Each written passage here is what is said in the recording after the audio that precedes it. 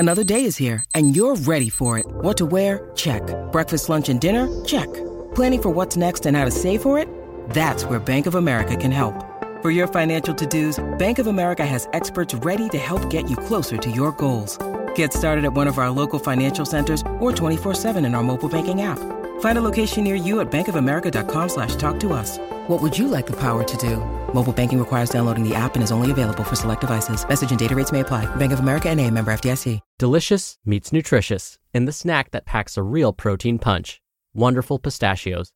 Each 1 ounce serving of Wonderful Pistachios has 6 grams of protein, giving you over 10% of your daily value and making Wonderful Pistachios one of the highest protein nuts. But perhaps more than that, I love all of the flavors they have. Their sea salt and vinegar ones are my favorite when I'm craving that flavor but want to keep it healthy. But that's just the tip of the iceberg. Wonderful Pistachios come in a variety of flavors, like chili roasted, honey roasted, smoky barbecue, and jalapeno lime, perfect for enjoying with family and friends or taking them with you on the go.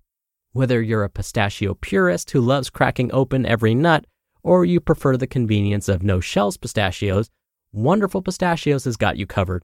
Grab Wonderful Pistachios and elevate your snacking game today. So fill up with a healthy snack when hunger strikes. Visit wonderfulpistachios.com to learn more.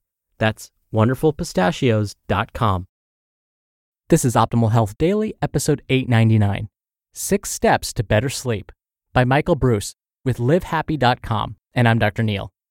Welcome back to Optimal Health Daily, where I act as your narrator of the best health and fitness blogs covering fitness, nutrition, stress management, weight management, and lots more. And then on Fridays, I answer your questions right here on the show. And a very happy first day of Kwanzaa and a very happy Boxing Day to you. I hope you had a very Merry Christmas if you celebrated. Now today I have a new website to join our collection, livehappy.com, which is also a national magazine featuring many different authors. Live Happy takes you on a journey to find your authentic happiness in life, at work, and at home through inspiring stories and hands-on tips rooted in the science of positive psychology. So this should be a perfect fit for all of our podcasts in the Optimal family. I'm sure you're excited to hear from the newest website to join our collection, so let's get right to it and start optimizing your life. 6 Steps to Better Sleep by Michael Breus with livehappy.com. Wasted, wiped out, zonked, knackered. If you have insomnia, then you know what it feels like to be very, very tired during the day. That's because you simply are not getting enough good quality sleep at night. Research shows that sleep deprivation affects every organ system and can bring on severe psychological distress. In fact, in many countries, it's used as a form of torture. Many factors can cause acute or chronic insomnia, including anxiety, stress, depression, and physical ailments such as asthma, cancer, and heart failure. In addition, noise, light, or extreme temperatures can interfere with one's sleep, as can a change in sleep schedule and many other factors. What are the symptoms of insomnia? If you have insomnia, you might have difficulty falling asleep, you may wake too early, or like Live Happy editor-at-large Shelley Levitt, you may wake up many times during the night. During the day, you might feel tired, irritable, and have a lack of motivation, or problems with concentration and memory. You might find yourself making mistakes at work or school and having unexplained headaches or stomach pains. Not surprisingly, one symptom is worrying about sleep. How is insomnia treated? The main treatment for insomnia is cognitive behavioral therapy, a highly effective form of talk therapy in which you counter irrational thinking with more logical thought patterns.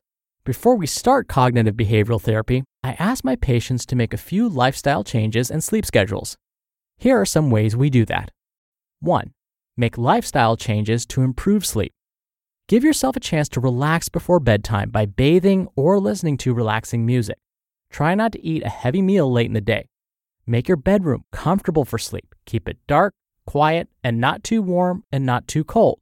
Use a sleep mask to block light or earplugs or a fan to block noise. I know it's a struggle, but try not to worry about sleep when you go to bed. You can distract yourself with reading, prayer, or meditation. Turn your clock around so you won't be tempted to constantly check the time. You may even want to move your clock across the room to resist the temptation. 2. be aware of triggers that set off your insomnia.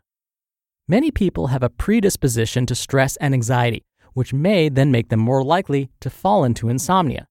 Something occurs called a precipitating event, which can be the loss of a loved one, a divorce, or a new job, anything that causes a large amount of stress. This event, in turn, can bring on negative habits such as not getting to bed regularly or using alcohol to help with sleep and deal with the stress. Things start to snowball and can develop into a case of insomnia. If you know you are about to encounter a stressful situation or time, try to seek ways to alleviate the stress, such as exercise and meditation, so that you do not end up falling into a negative sleep or caffeine/alcohol pattern. 3. Keep a sleep diary. I ask patients to keep a sleep diary or a sleep journal in which they write down the information I'm about to mention. We then review it, looking for patterns. So I had them write down the following: the time they went to bed, approximate time they fell asleep, the time they woke up, the number of times they woke up during the night, the amount of time they stayed awake during the night, if they used any medication, if they experienced any grogginess upon waking in the morning or during the day, and any naps and how long those naps were. 4. Sleep restriction. This technique is highly effective if done correctly under the supervision of a sleep specialist or healthcare professional. It is completely counterintuitive, but it really works. I ask my patients to go to bed later, not earlier. So for example, if you've been going to sleep at 10 p.m., but not falling asleep until 12 a.m., and then getting up at 6:30 a.m., I would ask you to go to bed instead at 12:30 a.m. This allows for only 6 hours in bed. After 7 to 10 days, I usually see that the number of awakenings at night reduced and the amount of sleep consolidated. The brain is starting to know when to go to sleep and stay asleep. It's difficult though, and the schedule must be maintained on the weekends as well. 5. Cognitive restructuring. It turns out the way you think about sleep affects the way you sleep. For example, if you think, if I don't get 8 hours of sleep, it's going to cause me major health consequences, you then create a level of anxiety every time you don't get that 8 hours. I use a specialized questionnaire to identify cognitive misperceptions like this one. Next, we spend time investigating these perceptions to see if they are true. In most cases, they are exaggerated, and what the patient can do to reframe his or her thoughts about sleep. Then, doctor and patient work through these misperceptions together. This step is an example of cognitive behavioral therapy. And 6, meditation and relaxation training. If the sleep restriction is working, but you're still having difficulty falling asleep when your bedtime is moved earlier, I go to specialized relaxation techniques designed to specifically help with falling asleep or waking up in the middle of the night. You just listened to the post titled 6 Steps to Better Sleep by Michael Bruce with LiveHappy.com. We're driven by the search for better, but when it comes to hiring, the best way to search for a candidate isn't to search at all. Don't search, match with Indeed. Indeed is your matching and hiring platform with over 350 million global monthly visitors and a matching engine that helps you find quality candidates fast. Ditch the busy work. Use Indeed for scheduling, screening, and messaging. 93% of employers agree Indeed delivers the highest quality matches compared to other job sites. One of the things I love about Indeed is that it filters out incompatible applicants. So when you're hiring, the process is much faster, and you only have to consider applicants that are already likely to be a great fit.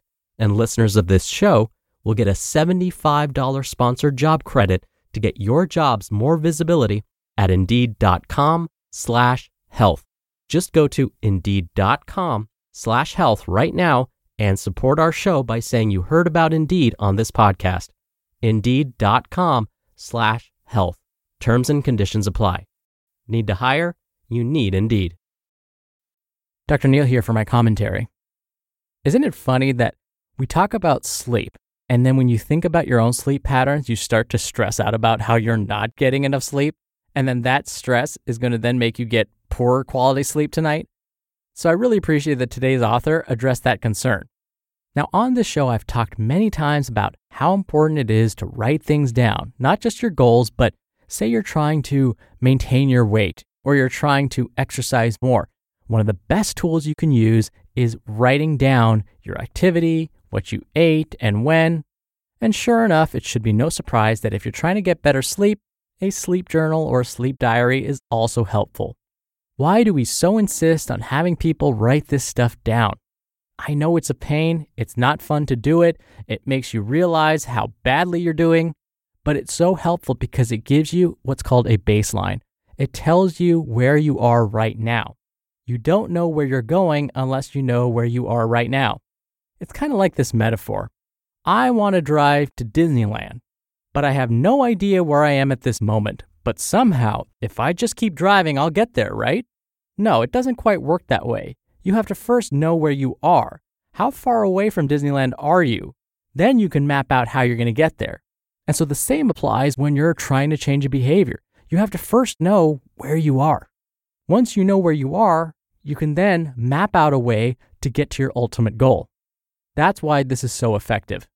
Otherwise, you're just going to end up wasting time and metaphorically driving around aimlessly trying to find your path. And not only is that leading to wasted time, but probably a lot of wasted energy, possibly some wasted money on solutions that really you didn't need, and a heck of a lot of frustration. All right, that'll do it from me for today. Have a very happy Kwanzaa and a very happy Boxing Day if you celebrate, and I'll see you back here tomorrow for the Friday Q&A and where your optimal life awaits.